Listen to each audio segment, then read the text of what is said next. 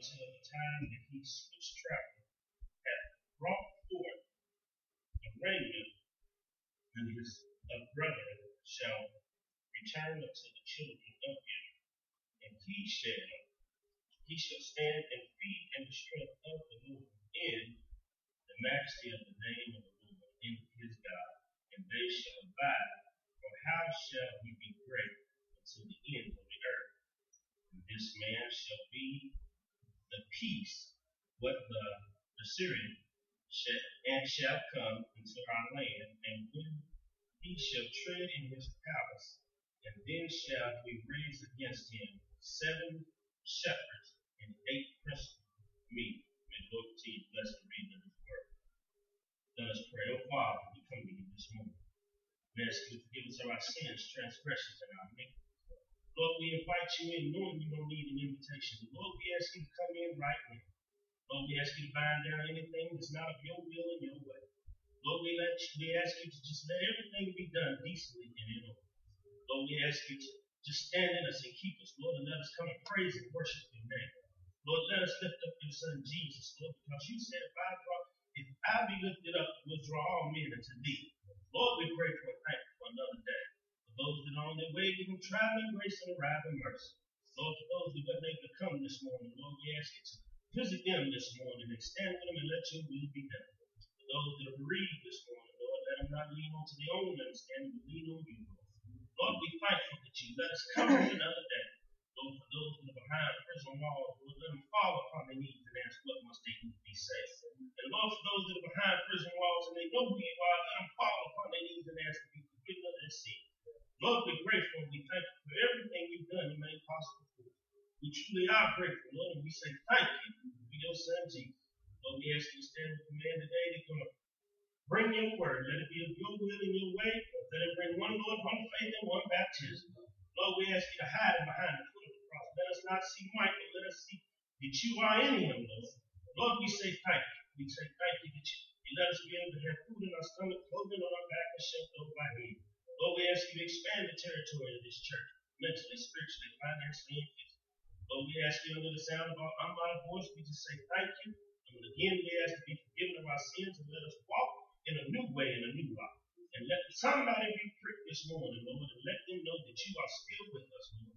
In Jesus' name, we'll always pray this day and forevermore. Church, say amen. Amen.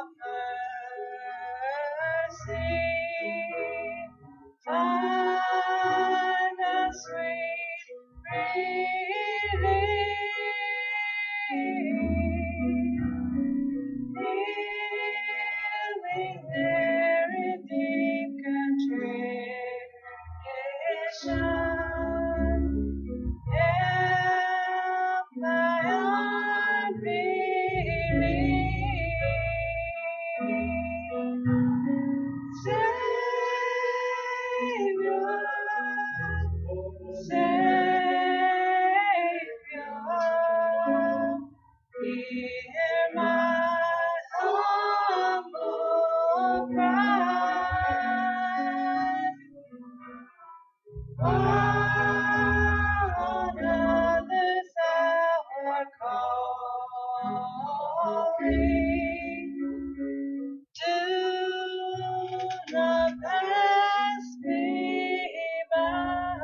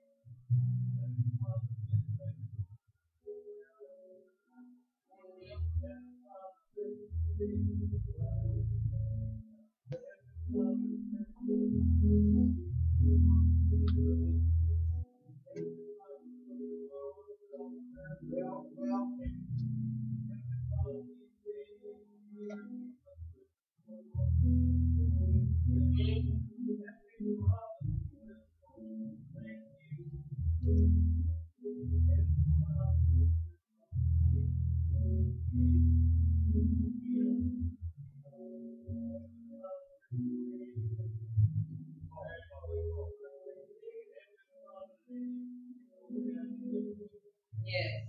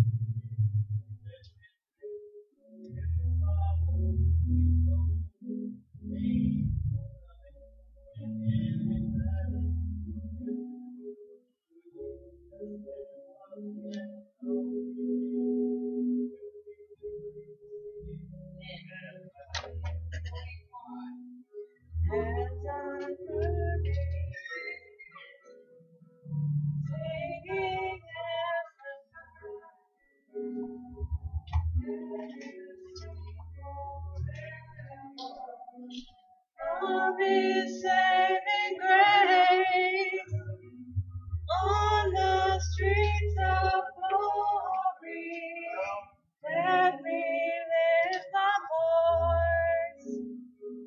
Cares are past, home and land, ever to rejoice.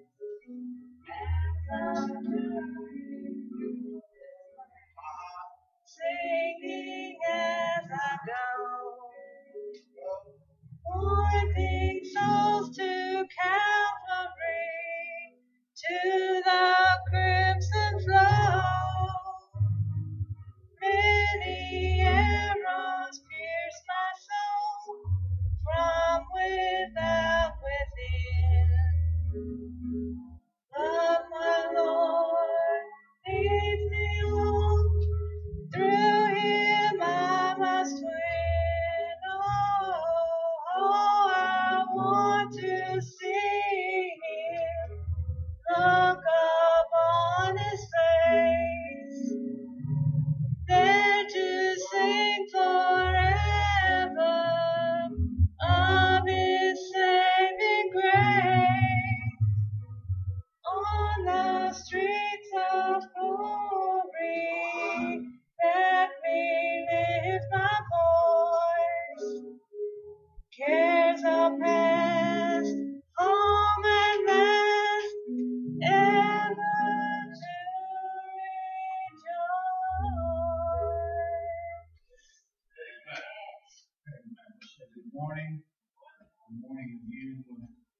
blessing it is to be in the house of the Lord one more time. Our responsive reading this morning will come from Jeremiah, and we will be reading from the 23rd verse. We will be reading 1 through the 8th verses. Again, that is Jeremiah 23rd. And we will be reading 1 through 8. If all would stand that can stand for the reading of God's word. Say amen. We find it.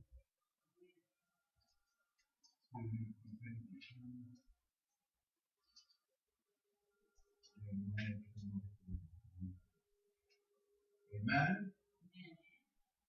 And God's word reads as thus. Woe be unto the pastor that destroy and scatter the sheep of the pasture, saith the Lord. Therefore, thus saith the Lord God of Israel, against the pastors that feed my people. He hath scattered my flock, and driven them away, and have not visited them. Behold, I will visit upon you the evil of your doings, saith the Lord. And I will gather the remnants of my flock out of all countries, whither I have driven them, and will bring them again to their fold, and they shall be fruitful and increase. And I will set up shepherds over them, which shall feed them, and they shall fear no more, nor be dismayed, neither shall they be lacking, saith the Lord. Behold, the day comes, saith the Lord, that I will raise unto David a righteous branch, and a king shall reign and prosper, and shall execute judgment and justice in the earth. In his days Judah shall be saved, and Israel shall dwell safely. And this is his name, whereby he shall be called, the Lord our righteousness. Therefore, behold, the days come, saith the Lord, that they shall no more say, the Lord liveth, which brought up the children of Israel out of the land of Egypt, and altogether, but the Lord liveth, which brought up and which led the seed of the house of Israel out of the north country, and from all countries whither I have driven them, and they shall dwell in their land. May God have mercy to the reading of his divine holy word.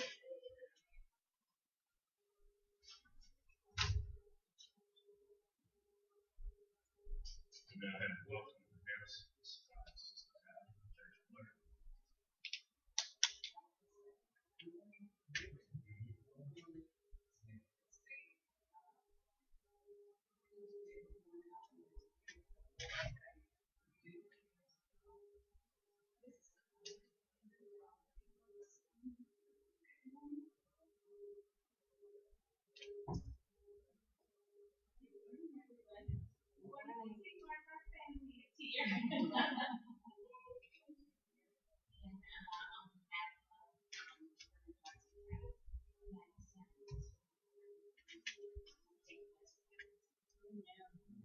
Amen. By way of announcements, on Monday, December the 1st, night watch service, and on Friday, January the 18th, rehearsal at 6 o'clock p.m. On Saturday, January the 19th, women's missionary monthly meeting will be held at 12:30 p.m. until 2 o'clock.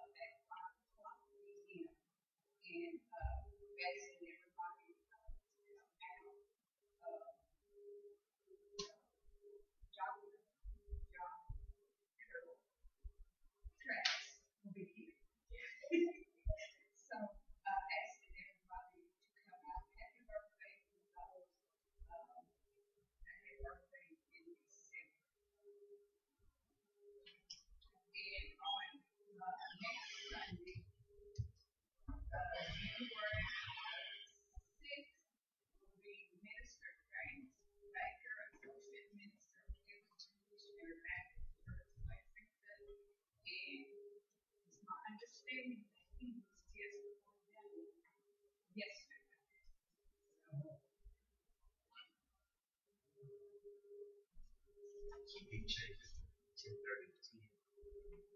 Right on search.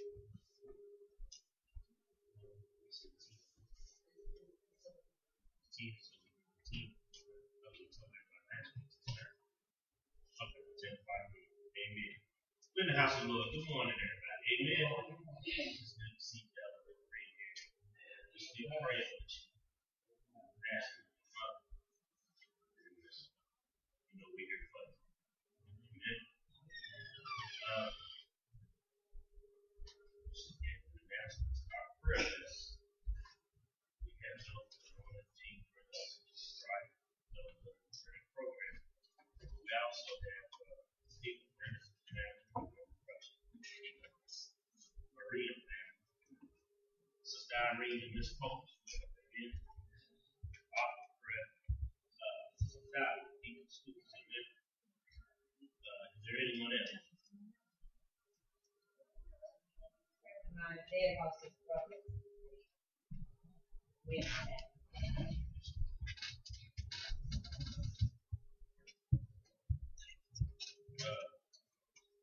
I ask you to, my friend here, King, I would ask you out to pray. I was not well, shocked this morning. Ask you to see if you pray for your prayer.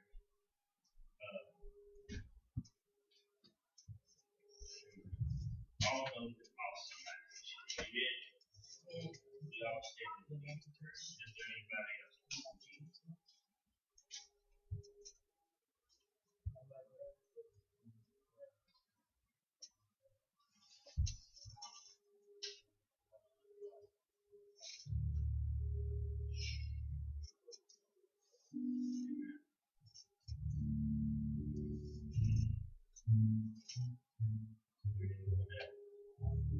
As prayer for members of First Baptist Church, Georgetown, Haynes family, and the Peters family.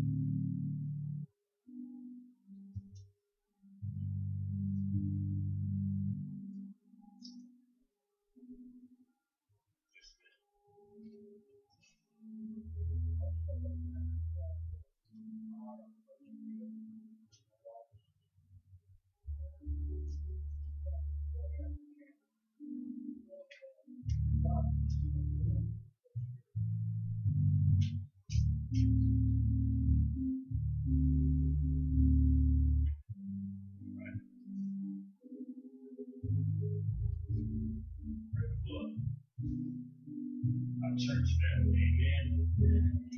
We got a lot going on, amen. We all stand in the need of prayer. Is there anyone else?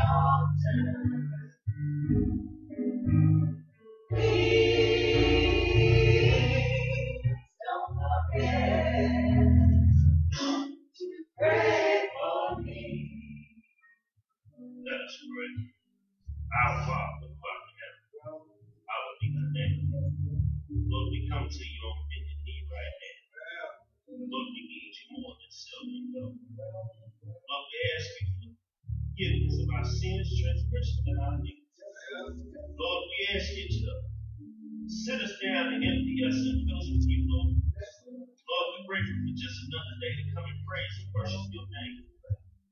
Lord, we ask you to come on in this little old church and let your presence be known. Lord, if the devil's in here, bind him down and remove him right now. Lord, let us praise and worship you without wanting to hold back. Lord, let us open our mouths and let us open our hearts and our minds and our spirits, Lord, so that you can fill us with it. And Lord, when people see us, let us be able to tell them, how did you win us? Lord, we're thankful because you woke us up.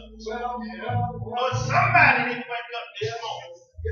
Lord, we ask you to strengthen us because we are weak. We ask you to guide us because we're lost. And Lord, we ask you to strengthen us, Lord, because we need direction. Lord, I ask you right now on behalf of this church, Lord, to just stand in us one more day. Lord, we thank you for just another day. Lord, we ask you as our prayer list this morning. Lord, I ask you to let us be on one accord and be about your business. Lord, let everything be done decently and in order. Lord, let every mind and heart be open to your word today. Lord, as Reverend Carter comes and preaches your word, Lord, let it be your word. Hide it behind the foot of the cross. And Lord, let your word trickle through his mind, heart, and let it come out of his mouth. Lord, let somebody be pricked this morning. Let somebody let them fall out with the ways of the word. And all the backbiting, tackling, and let us live by the church covenant. Lord, we thank you because of who you are. We thank you because of your son, Jesus. Lord, we thank you because we love you. And we thank you for the blessings you poured upon us. Lord, you woke us up as the biggest thing that you done for us. But Lord, when you gave us your son, Jesus, died on the hill of Calvary, Lord, that was the ultimate gift. And we say thank you. Lord, let our living not be in vain. Lord, strengthen us because there's times when we need to be propped up, Lord. But let us lean on you and not lean on our own understanding. Lord, we thank you right now. Lord, we ask you to watch over Deacon Prentice and his family and the Prentice family. Lord, we ask you to watch over Jerome Crutcher and his family. Lord, Sister Marie and Sister Della and the death of their mother, Lord, strengthen them because right now they need you more than anything. Let this family come together and be on one accord. Lord, let this family stand strong and bear their mother. Lord, let them come together and become stronger and closer with one another. Lord, I ask you to watch over Sister Irene and Miss Pope. Lord, we ask you to watch over Arthur Kraft right now. Strengthen him, Lord, because the devil's busy, Lord, because he needs you right now more than anything. Lord, we ask you to watch over Deacon Stewart and Sister Connie Stewart and their family. Lord, they look under the weather this morning, but Lord, we know that you're a doctor of all doctors. Lord, I ask you to watch over my friend again, Eric King. Lord, as his shop may burn to the ground, Lord, you made a way for him to make a living somehow. Lord, we ask you to watch over the loved ones. And Lord, we ask you to watch over the loved ones of this church. Lord, we ask you to watch over the Williams family because they had a death in their family. Lord, we ask you to watch over Anthony Williams. We call his title, Lord. Watch over him and his wife. Strengthen him. He's in a lot of pain, Lord. But Lord, we know that you are healer and a fixer. Lord, we ask you to watch over Bruce Allen and watch over his family, Lord, and the loss of his wife. Give him strength and understanding. Lord, we ask you to watch over the Haynes family, the Peters family. Lord, we ask you to watch over Reverend Gibbon and his family. Watch over his family, Delaney and him in Ohio, Lord, and watch over our church members out of town. Lord, we ask you to watch over Sister Ira Crutchfield. Lord, we ask you to watch over Talia and Dakota. And watch over them and let Dakota pay attention to what he's supposed to do so that his body can heal. And stop letting him do what he want to do. Lord, we pray for those that are not here this morning. Lord, the church has members that's not here. Lord, let them, if they're on their way, give them traveling grace and around the person. And if they stay home, Lord, visit them at the house.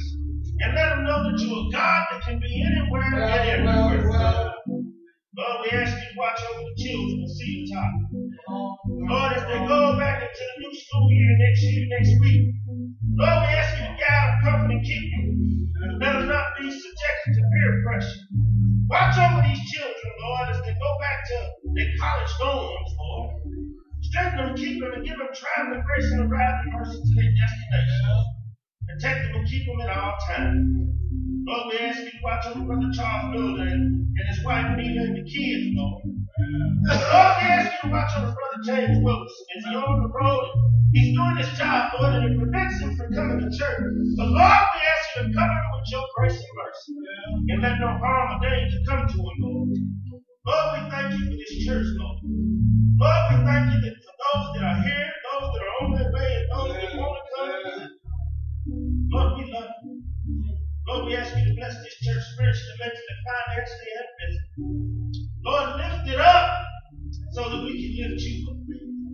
Lord, give us strength because many a time when we fall prey to whatever's not of your will. Lord, we ask you to remove it from us. Lord, bind it down at the doorstep and not let it in.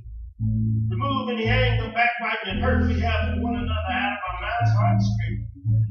Lord, love on us just a little bit more. And let us love on you. Lord, again, we thank you for your son Jesus who died on the cross. And I say thank you, Lord, for just another day. Lord, I ask you to watch over the ministers of this church. I ask you to watch over the deacons, the pianists, and those that are under the sound of my voice. Watch over Jackie and those that are doing the projection. And Lord, we just ask you to watch over this church as a whole. Strengthen us, Lord. And we ask you to watch over our business. Lord, nobody's a visitor in the house no more. But Lord, we come together and we're going to be about your business this morning. We truly are grateful and thankful in your precious son Jesus' name. We always pray. Let the church say amen. Amen. Amen. Amen.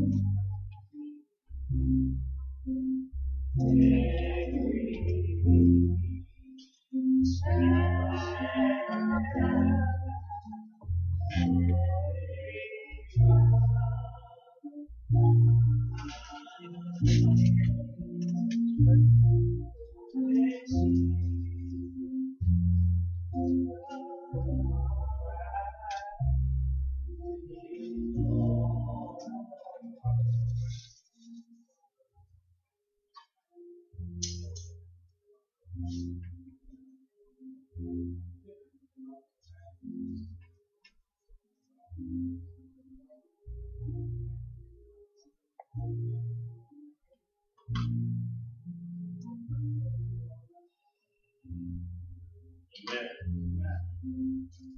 now have introduction of our preacher.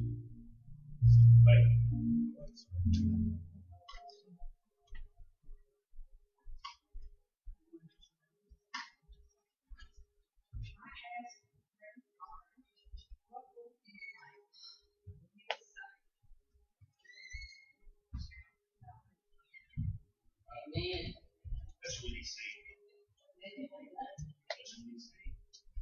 what he said.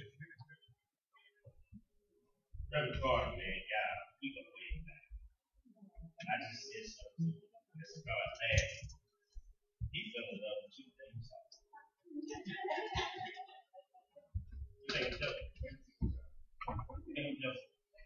He's not only the best linebacker in our school, in our league, he was a year older than a year ahead of me.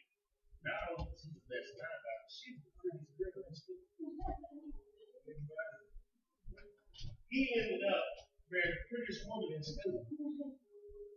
Not only that, he was an outstanding football player, but he was a better man. He comes from a pedigree. His father, Mr. Carter, he was a hard coach for me. And I'm going to share one story and say I played for his dad, Michael Sloan.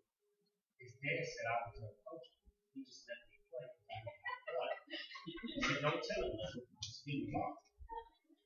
They bought Mike out because Mike was a big guy. And Mike was going to scare him to listen. And faith did. And faith. I still play the way I play. But I learned a lot from Mike. Not only as a football player, but as a mate. We talked about, I said about 3 years ago, the first real information. And to see where he's come, he was destined for excellence. He had no choice. He was groomed for excellence. Everything about Reverend Mike Carter was excellence. He accepted nothing but the best to be the best. So I can only imagine with your ministry. If your ministry is anything like the linebacker play, man, God's happy. Amen. On many days in practice, I got hit by him. Amen. So we're 20. Remember I told you, I said, my mom told me, one day God's going to hit you like a linebacker. Very easy. Amen. But I introduce y'all to not only one of the greatest men that I know, but praying that you bring God's word with excellence like he's done every part of your life. Amen. Amen. Raise your right hand. My God. Bring God's word. Bring God's word. In Jesus' name. In Jesus' name. Amen.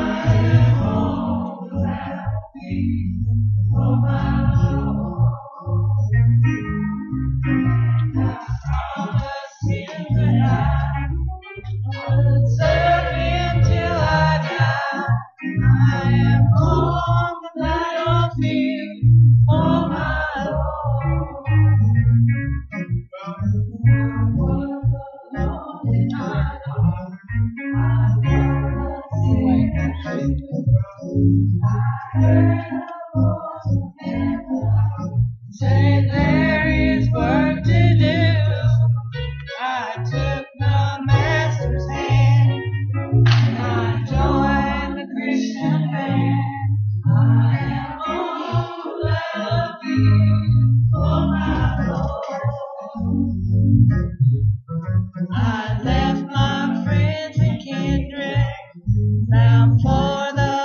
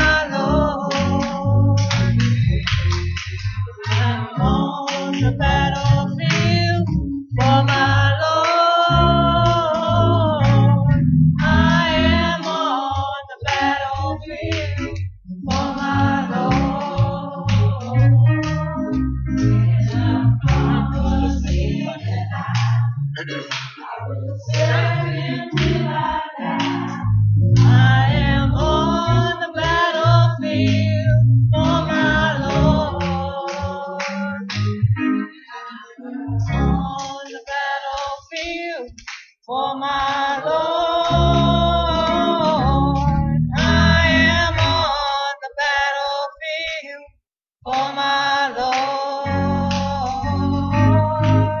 And I promised him that I would serve him till I die. I am on the battlefield for my Lord.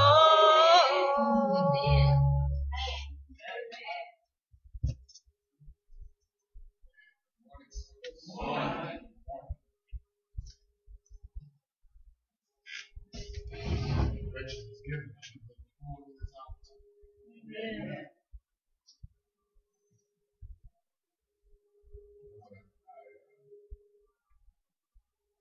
Call my pastor.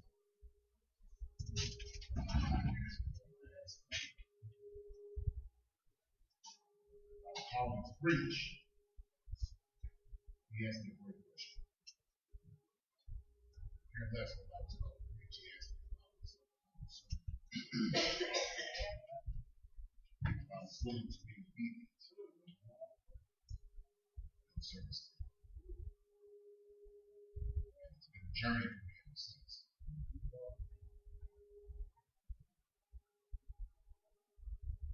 I greet you this morning in the name of Jesus Christ, who died so that we may live and rose for our justification. That is the foundation on which we stand. If we don't have that, then what's the purpose? Why are we here? If not, but for the service of Jesus, the one who makes mediation between our God and our sin. Because us in our sin nature, this sinful body of flesh cannot bridge that gap by myself. But in the name of Jesus, I have the ability. You have the ability, saints. We have the ability to navigate you. I bring you greetings this morning from the First Baptist Church, Addison, Lexington. Reverend Dr. John Carroll Travis resides as pastor, where I am his understudy, which has been a great privilege. To the preachers present this morning, deacons, members, and friends, I am thankful for your presence this morning.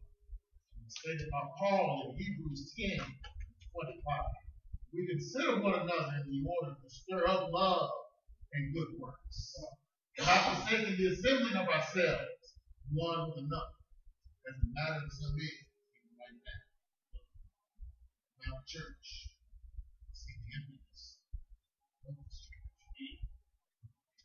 But it's not determined to take God. Amen. God is still about his business. And he rewards the faithful. So you keep on doing what you do. Know that he is in the midst of you are in his favor.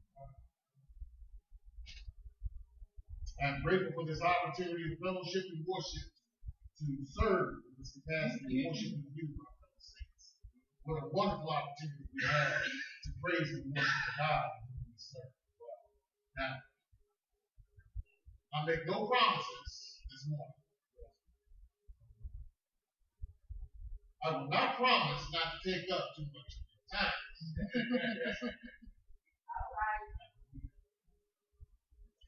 I will not promise to dazzle you with an in-depth knowledge of theology. I will not promise that you will be thoroughly entertained with the message being delivered. Some of you may end up bringing up your toes. So I only promise you this: that God's word will be preached this morning. I have a message from the word of God for the people of God, those who have an ear to hear. Let them hear this. Let us pray. Heavenly Father, merciful God, we, your children, Father, we answer your call. Thank you for this time. Praise you. We in the midst of your presence. We come to you, Father, with exceeding joy. Because we are thankful for what you have brought us through. It is not of our own power that we have come today. It was not because we heard the alarm clock this morning that woke us from our sleep this morning, Father, but you who touched us with your finger. A day that we have not yet seen before, Father, one that we will never see once it is seen. Thank you, Father, for the opportunity of life and breath. This chance that living, we know, Father, is exclusively for you. For if it's not for you, what is the purpose? Why are we here? So we thank you, Father, for this call to worship that is come, Father, this day. We pray for the word that is to be preached.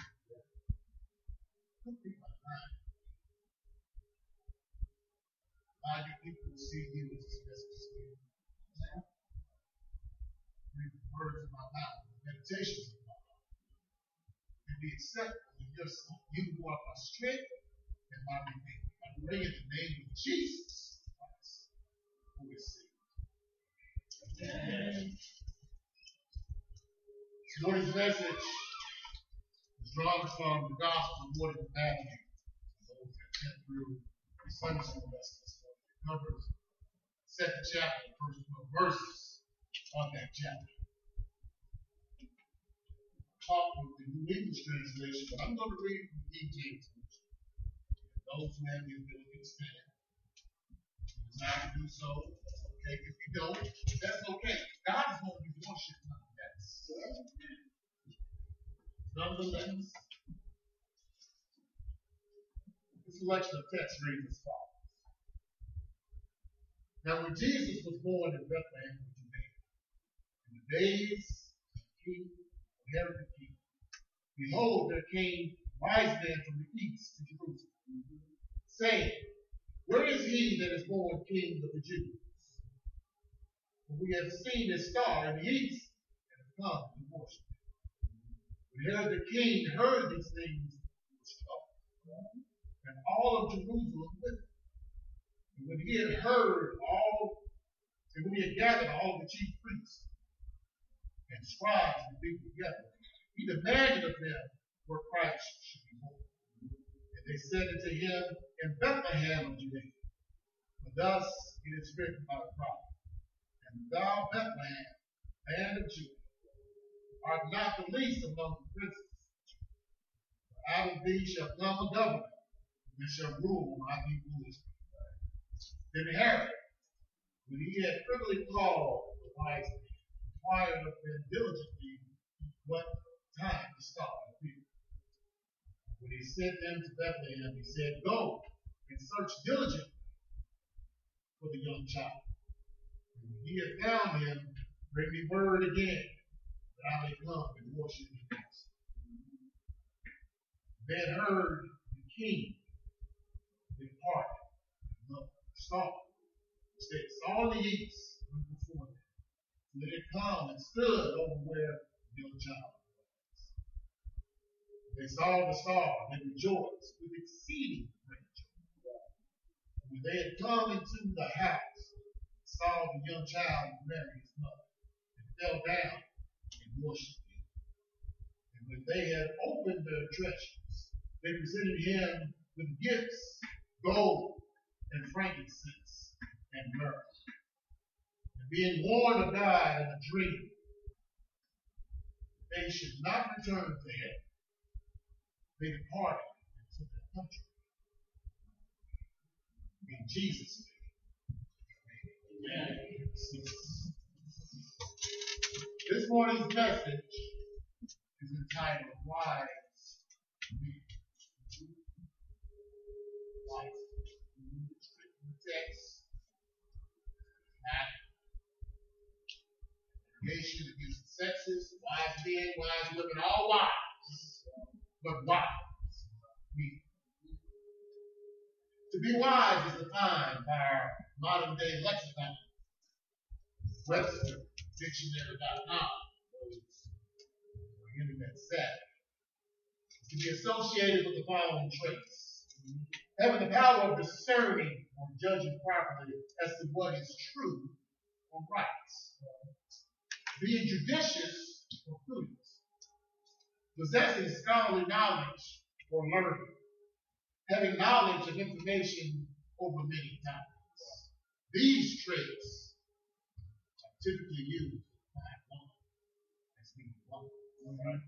To be wise in the eyes of others, these are the traits that are used to describe those in whom we set apart from the rest of us with this level of distinction.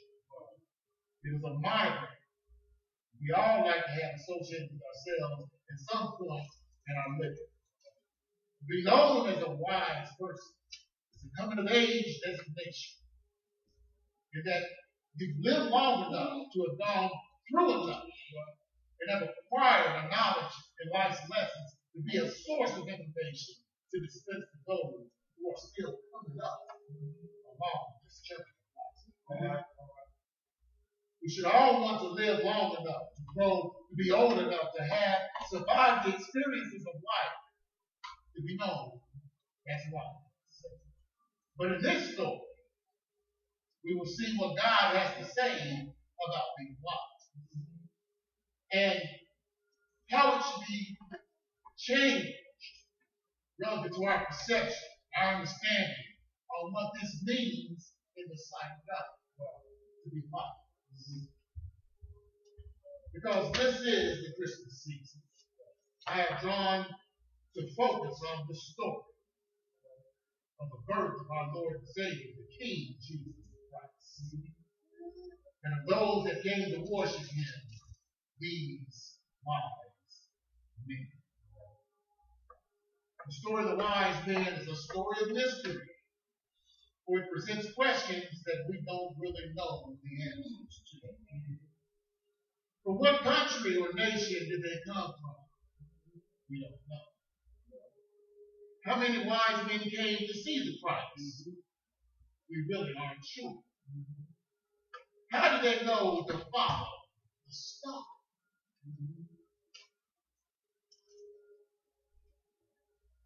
We know for sure because the Bible says that they followed, but we don't know the reason why.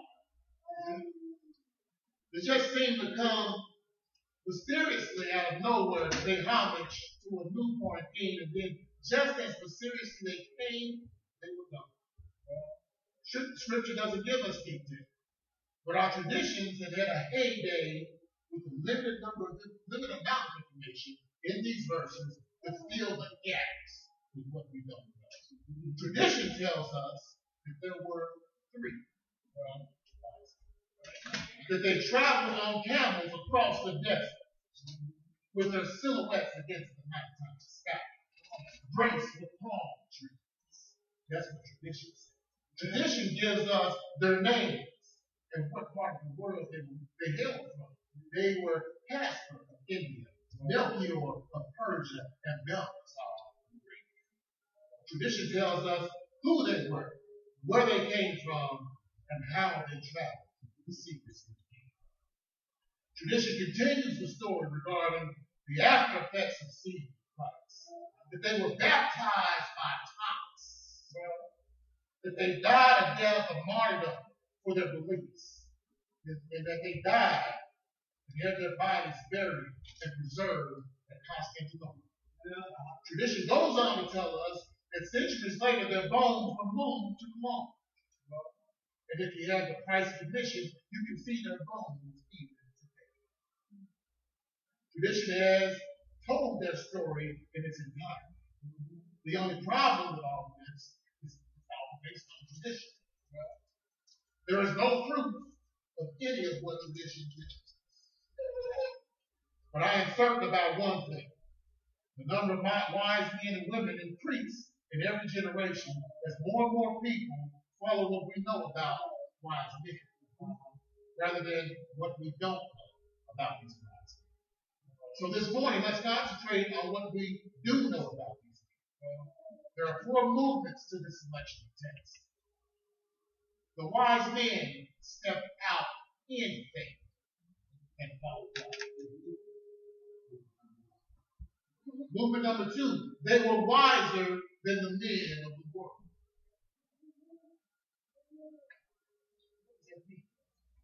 How many men came to worship Jesus?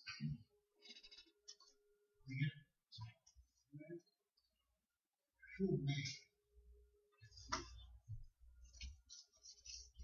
They worshiped and gave gifts. And then they went home. That first move, stepping out of the faith and following wherever God leads them. Why were they following the star? These were wise men, right? So what was so compelling that they had to follow this star? How do they know of its relevance and importance? The Bible doesn't tell us. All that we know so far is what the Word of God tells us. That these wise men came from the east. Now, a little more of a study would reveal to us that the empires that existed east of Bethlehem would have been those known as Babylon and Persia. We also know that the Babylonians specialized in astrology, studying stars. We also know that during the Jewish exile, that Daniel, a faithful follower of the prophet of God, rose in such prominence that he became chief of the wise men of Babylon and the third ruler under Nebuchadnezzar's kingdom. Then, when the Persians conquered Babylon, Daniel was appointed to a position of high authority under King Darius. It is because of this that tradition and the advanced thinking of many scholars and theologians that the wise men of the East had ample opportunity to know the Old Testament scriptures and prophecies. It is believed that they were familiar with Numbers, chapter 24, verse 17. This is from that New English translation. I see him, but not now.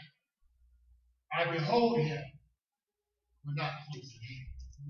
A star will march forth out of Jacob, and a scepter will rise out of Israel. He will crush the skull of Lord, and the heads of all the sons of Sheba. So, when they saw the star come from Jacob, they were ready to go and worship him, who was to be the wielder of the scepter in Israel, to be the king of Jews, the king of kings and the Lord of lords.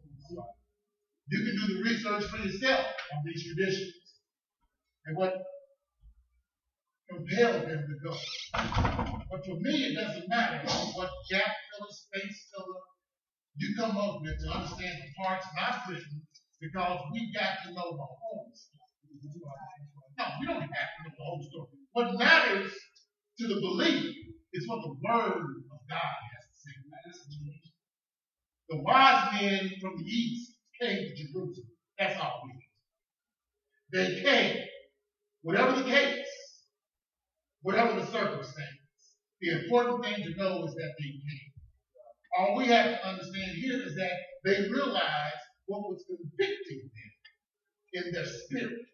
And they knew nothing more important than their need to go.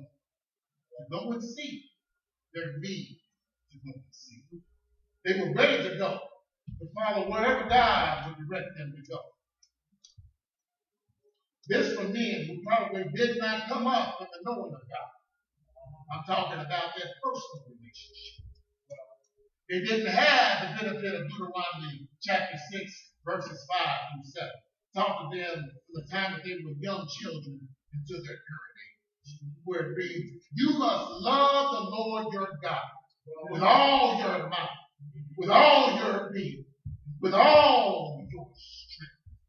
These words I am commanding you today must be kept in mind.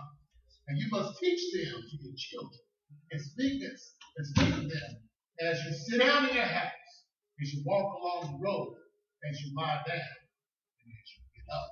Yes. They didn't know God. Nor is it likely that they had the love or adoration of him as we do right now.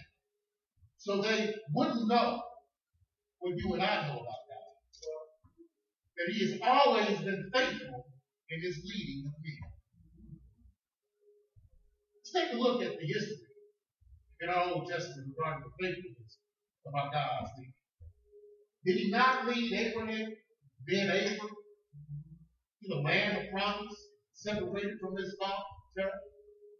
Did he not lead the children of Israel across the wilderness, providing a pillar of cloud by day and a pillar of fire by night? Did he not provide them with food when they were hungry, drink when they were thirsty, and clothing when they were naked, and shoes that never wore out their soul? And now we have a star providing guidance to lead these wise men to the place where the Christ child will be. God may not lead us in quite as dramatic a way as the example illustrated here, but God promises to lead us, and God always keeps his promise. I've heard it said, the eye of faith is one that is willing to take the next step and trust God to direct that next step. We don't know what tomorrow holds. We don't know when we are traveling, traversing through this life's journey, what perils may come our way. Those of us who have faith and hope in Jesus know that we are in his hands. That he holds us and keeps us. He said, all that my Father has, he has given to me. And who is greater than my Father that can pluck me? All we have to know is that when we follow his direction, that only good things will come. And that he will see us through that journey. And maybe we'll learn a little something as we walk that journey. Deuteronomy 31:6. Be strong and courageous. Do not fear or be in dread of them. For it is the Lord your God who goes with you. He will never leave you or forsake you. Jesus said, I will never leave you alone. I will send you a comfort, the Holy Spirit, to guide you into all truth. So, we have the Holy Spirit to lead us day by day, dwelling within us. As Jesus sits at the right hand of the Father, so does the Holy Spirit reside in his position on that throne within our lives, leading, directing, and guiding each of our steps. As wise men of every generation have been divinely led, listening to and heeding the word of God day by day, let us likewise be like these wise men, following the conviction of God to go where he commands us to go. Now, as I continue this prelude to illustrating the image of these wise men preparing to leave, can you imagine what their family and friends had to say? How they would react to this lead to the bar, to an unknown destination, only to follow a star, not knowing the direction, not knowing the mileage that they would have to cover, only compelled to follow a star, to worship a king.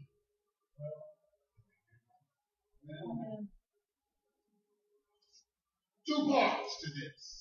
You got friend and family on one side, you got wise on the other. Family or friend would say, so you're going on a journey. Wise says, yeah, I am. Friend and family would say, where are you going? Wise says, I don't know. Friend would say, well, how long are you going to be gone? I don't know. But what are you going to do when you get there, wherever that is? I'm going to worship the king. What king? I don't know. Then why are you going? Then it hits. I'm going because I have read the scripture. And I have seen a star in the sky. I have a drawing on my soul. It's feeling deep within me. Stir me up. I have to go. I imagine those family members, friends, and neighbors all shook their heads in disbelief and said, and we call you what? How foolish of you to take off on a journey, not knowing where you're going, not knowing what you're going to find when you get there, not knowing how long it's going to take you or how long you're going to be gone. All to see a king that you don't know. Yet our journey of faith always has these characteristics. They must have said the same thing to Abraham when he left Ur of Charles to go to the land that God had promised him. They undoubtedly said the same kind of thing to Peter, Andrew, James, and John when they left their families and their only occupation to take care of their families, that being a fisher, to become fishermen of men. Men of faith who have been willing to respond to the challenges of the unknown have heard the same things over and over again. We cannot keep our lives, saints. It is ours for a fleeting moment, a vapor that appears and then disappears. You have to give up what you cannot keep to gain what you cannot lose. I just said something. You have to give up what you cannot keep in your life to gain the salvation that you cannot lose. Indeed, you must be foolish to travel to the unknown. No answers, no reason or justification other than compelling figures.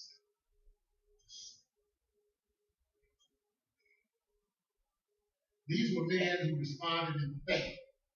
Like the wise men in every generation since then, they have always responded.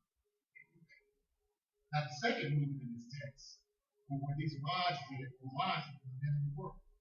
In this selection of text, Matthew records that the wise men ended up in Jerusalem at the palace of Herod the king. If anyone knew of the birth of the newborn king in their territory, it would be the king. Right? Wrong. They went to King Herod and asked their question. We understand the king has been born. We have followed his star and have come to worship him. Where is he? But according to the text, King Herod knew nothing about it. He should have known. He should have been familiar with the Old Testament prophets. Herod should have had the answer to their question, but he did not. Rather, his position was to find and to kill this new king. He tried to kill the Messiah, the Son of God. But such was the attitude of privilege and power. And woe to anyone, man or child, who would attempt to take away that from him. Herod was a boogie. He was a mean and callous man. And he was not going to have his kingship threatened by anyone, man or child. But this is God's plan. And it is his divine providence to reconcile man back to himself. Who is Herod before God? Was he the one to disrail God's plan? Was he like a child standing before a locomotive, saying, stop?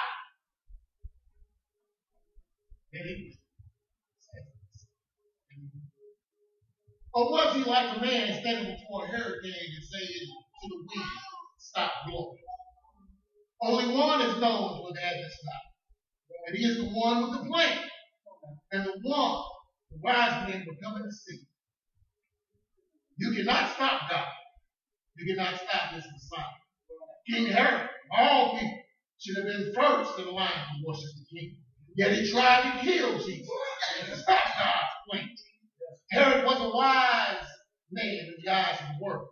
Herod had the glory, the power, the prestige, and accolades of the world as king, but he was no wise man. Herod summoned the chief priests.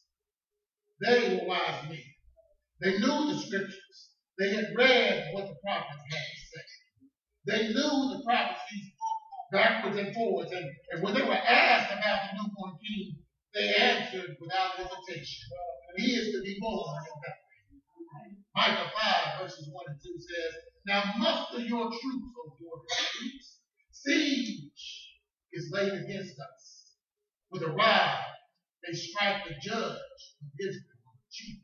But you, Bethlehem, you who are too little to be among the clans of Judah, from you shall come forth for me one who is to be ruler of Israel, whose coming forth is from old and from ancient days.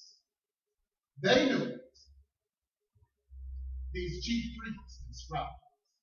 They knew this, and they memorized it. Yet even though they knew, they didn't bother to go and find out if it was true. There were wise men there to inquire about the location of this new king.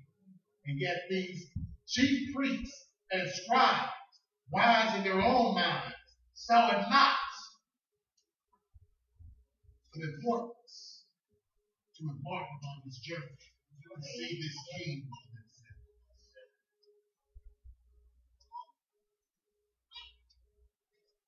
The world today has a lot of wise men. According to worldly standards, this may be true. Some have many degrees and stand in great halls of learning. But the Bible still says that a man is a fool, no matter how many degrees he may have, when he says there is no God. Listen to me, saints. I don't care how wise the world may consider themselves. When they say that a virgin birth can't happen, that a sinless life can't be lived, that the resurrection can't be real, then these are not wise men, and you are in the company of fools. Romans chapter 1, verses 18 to 23. For the wrath of God is revealed from heaven against all ungodliness and unrighteousness of men, who by their unrighteousness suppress the truth. For what can be known about God is plain to them, because God has shown it to them. For his invisible attributes, namely his eternal power and divine nature, have been clearly perceived ever since the creation of the world and the things that have been made. So they are without excuse. For although they know God, they did not honor him as God, or give thanks to him, but they became futile in their thinking, and their foolish hearts were dark. Claiming to be wise, they became fools, and exchanged the glory of the immortal God for images resembling mortal man, and birds and animals and creeping things. The true wise men still come seeking him, and they are wiser than the men of the world today. The third movement deals with the worship that occurred in the faculty of gifts to Christ. People are worshiping lots of different things. Some are worshiping man, meaning themselves. Others are worshiping things. And all of them are worshiping the wrong thing, whether it is man or things. But these wise men came to worship Christ. What a statement this is, they were from pagan world and worshiped stars and pagan gods. And they came because of their conviction to worship the Christ. And have come to worship him. They may have been religious, sincere men, but their lives were unclean. Despite everything they had, all their wealth, all their prestige, all their positions about. There was a deep emptiness in their lives. Yet, when they came to the house and saw the child Christ, they worshiped him. What are you worshiping today? Has it filled you? Are you full after that worship? How long does it sustain you? If you found those attempts to worship something or someone other than the Christ fruitless, still empty, well, if it is not the Christ, you will not be fulfilled. It will not meet the needs of your life. There will always be an emptiness therein. You will always be unfilled until you can come to where Jesus is and find him for what he is, who he is, and what he has done. He is the Ancient of Days turned flesh. He is Emmanuel, the Messiah, the Christ, the Son of God. Then and only then, with a deep longing for your heart. When the wise men of worship, when the wise men came to worship, they brought gifts of gold, frankincense, and myrrh. These gifts have given rise to a lot of speculation about their symbolism. What purpose did they serve? Gold represents wealth, balance. Solomon sat on an ivory throne inlaid with gold. Solomon's temples were plated with gold. Obviously, gold represents the wealth of the new king. Granted, he was born in poverty, and he died in poverty. But because he is God's son, all the wealth of the world is his. So gold represents his wealth. Frankincense is derived by cutting a slit in a bark of Arabian tree called fescue. The yellow sap has an aromatic fragrance, well pleasing, and when hardened, it is used as incense in worship. So frankincense represents worship, the worship of the Lord. Myrrh is a natural gum or resin extracted from opium. That name right. Conniphora. Conniphora. From it, a fragrant perfume is used to anoint dead bodies, to embalm and preserve. Myrrh represents the work and mission of Jesus. He came to die for us on the cross. The death. Gold for the wealth, frankincense for the worship, and myrrh for the work of death. I imagine that when these wise men saw the star, they gathered themselves quickly, and they did what they could to make haste to find this new king. Love never really contemplates the symbolism of the gift. Doesn't love just give because it has to? It gives because it must give. And it gives whatever it has available to give and all that it has available to give. These wise men gave to express their adoration and worship to this new king, Jesus Christ. We need to learn to do the same thing in our life. Christmas is the season of giving and receiving. Both are part of the truth in this Christmas story. The Lord gave his only begotten Son, Jesus, who came to give his life so that we might receive salvation. It is what we are doing, saints. That's what we do when we follow the command to go and preach the gospel to this world, that they understand the truth in the living of our Lord and Savior Jesus. That he came to die for you and for me. That we may have life and to have it more abundantly because of his earthly sacrifice. He came to fulfill what we could not on our own. That's right.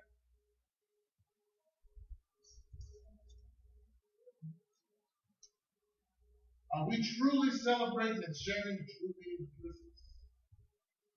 Or are we letting traditions and customs change? Jesus is the reason for the season. I have no doubt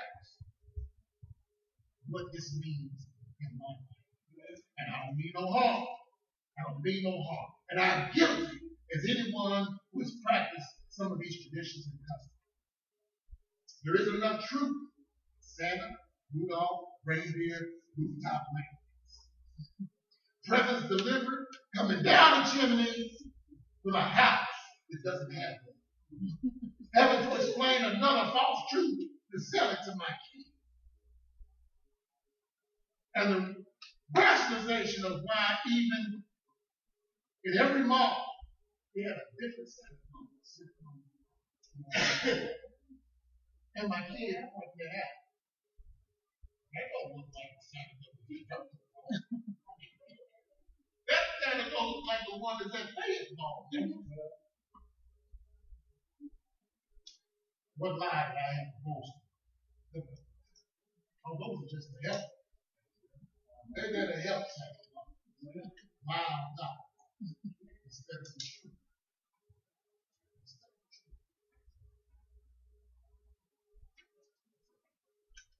Oh, really? That he could circle the globe in one night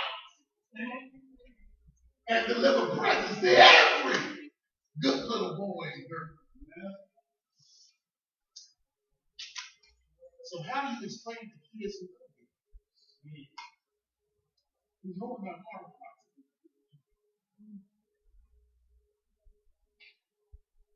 Isn't it easier to tell the truth? Well, if my kids grown, I'd be healed to say, look, guys, we should be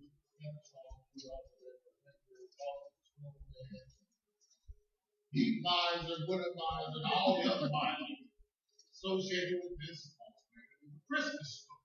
What is it going to be about? We've taken Christ's Mass, reduced it to Christmas, and then take Christ out for the Xmas. Yeah. So it's not Christmas anymore, it's Xmas. So we can make it universal enough to apply to everybody.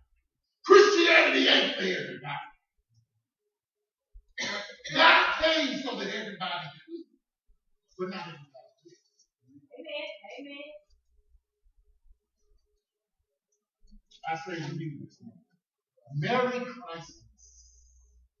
Let's remember to celebrate this. Now, this fourth and last movement of the text. They departed for their own country by another way. They heeded the warning of the angel of God and not the direction there. Oddly, that they did not fear Herod the king, given his reputation of being a murderess. They were more fearful of God than of Herod. And let's say something about these wise men.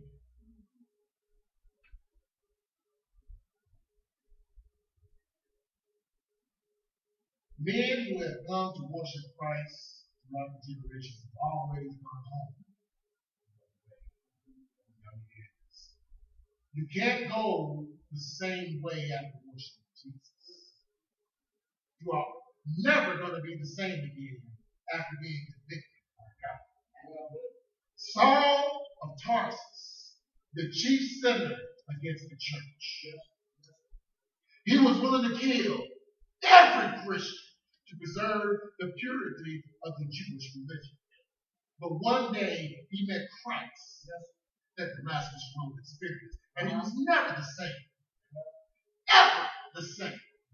He went a different way.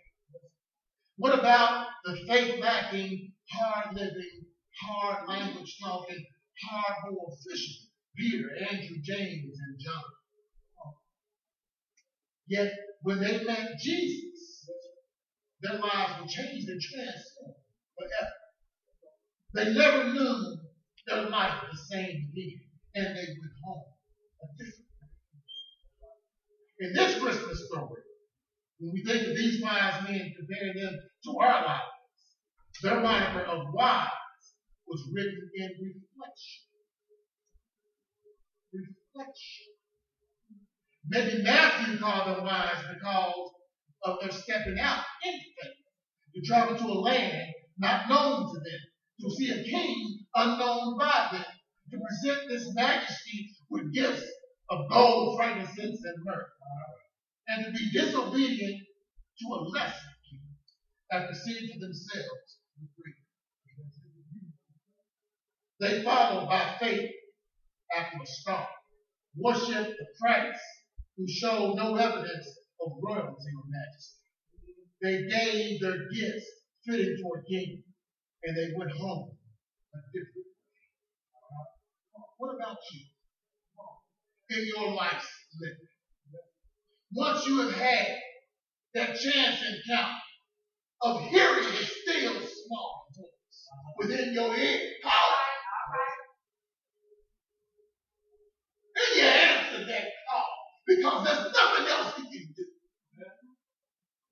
You used to hear my grandmother say, "Boy, that boy's calling you. You just keep on praying. He's calling."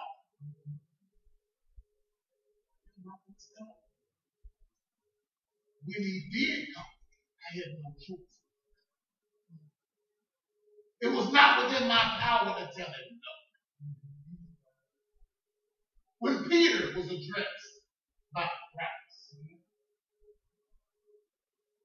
and told him, "I will make you fishers of men," straightway he dropped his net. He didn't go home and tell the wife, "Baby girl, I got something." I met the man that I've been waiting to follow all my life. He's here, but I got to put my house in order. You got to give me some time, Jesus. I got to set things right. People, I got to take care of my people, get them ready for what it is that I got to do. No, straightway. He thought. And Andrew, you know old Andrew, when Andrew used to everybody.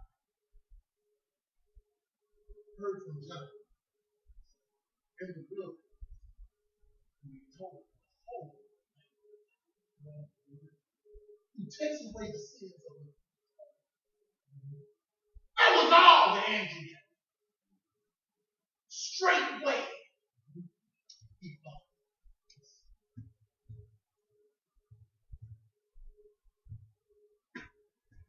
I'm struggling with this concept of free will. I won't debate this true. It is a sticking point. How do you define God? These wise men, some holiness, and I gotta believe in my heart and thoughts, still small.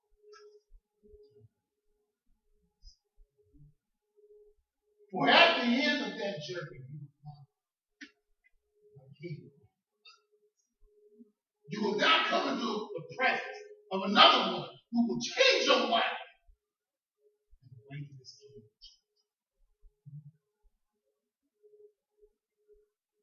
They followed by faith after the start.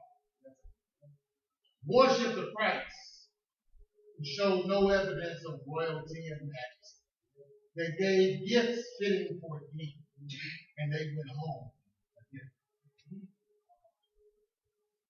Will you follow? Let's start. You came here to worship him this morning, right? You're following.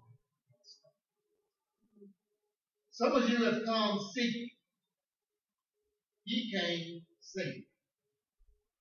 We come bearing gifts and material, but he came with a gift. No one should die an eternal death, but to have life eternal. We are commissioned to go out and to evangelize the gospel of Jesus. That he was the Lamb of God. That he is holy, that he is sinless, that he was without spot or blemish, that he came to die in our place and in our stead. Jesus sacrificed it all so that we might have it all. Not only did he die and lay it down his life, but he picked it up again with all power in heaven and in earth in his hands.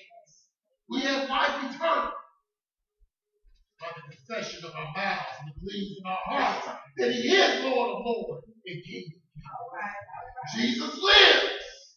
I know my Savior lives. I know he lives because he lives in me. I can face tomorrow, no matter how difficult it might be. My courage, my strength, my Jesus, because he lives. All fear is gone. I can walk through the valley of the shadow of death. The Lord is with me. And I know who holds my future. Of this there is no greater assurance. He holds me in the palm of his hand. And because of that, life is worth the living. Yes. Because he lives. There's one among us today who before now has never heard the still small of Christ, calling you to a service greater than you.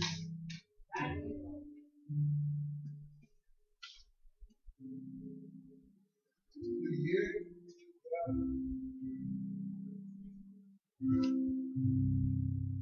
Jesus said, ask, seek, and knock.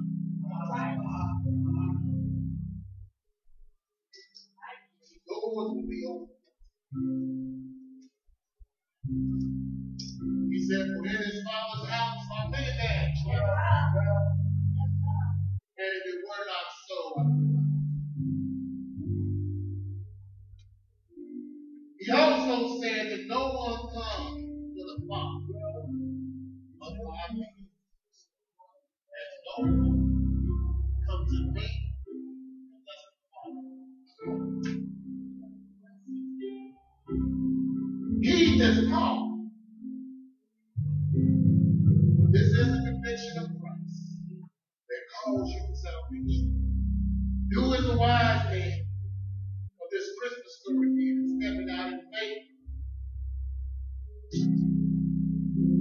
For he is Lord of lords and King of kings.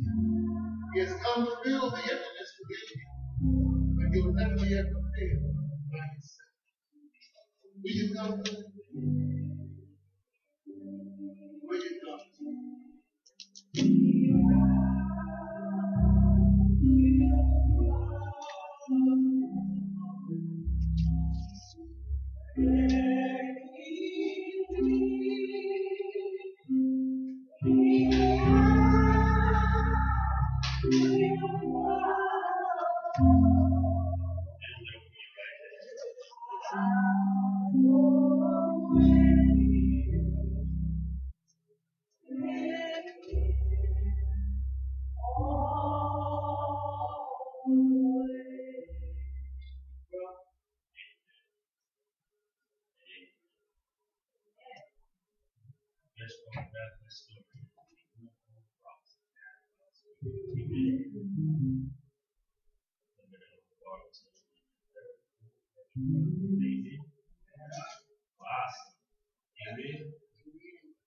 That's the best part of the story. The product of God's word, preached it, delivered, and pray that someone receive it. Y'all should amen. That was God's word. Anything else? Are we going to pray with you? Bible study.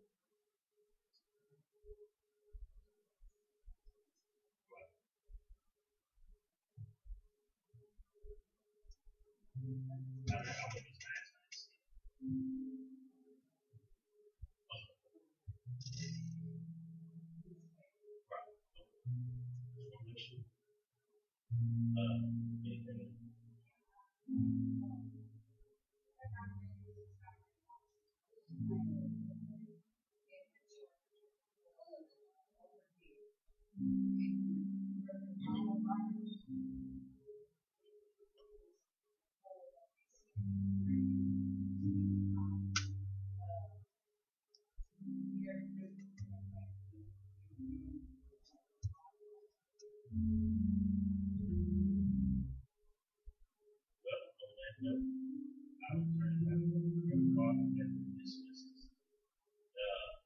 Yeah, you can. Yeah. If we need to find out any changes that we put on the church, not only Google these, we put it on the church page too, right? Okay, so it'll be on the church page. Any changes, just keep on. Amen. Amen. Right? All right. Praise the Lord. Amen. Top Baptist Church. Thank you for the invitation. None. Nothing else?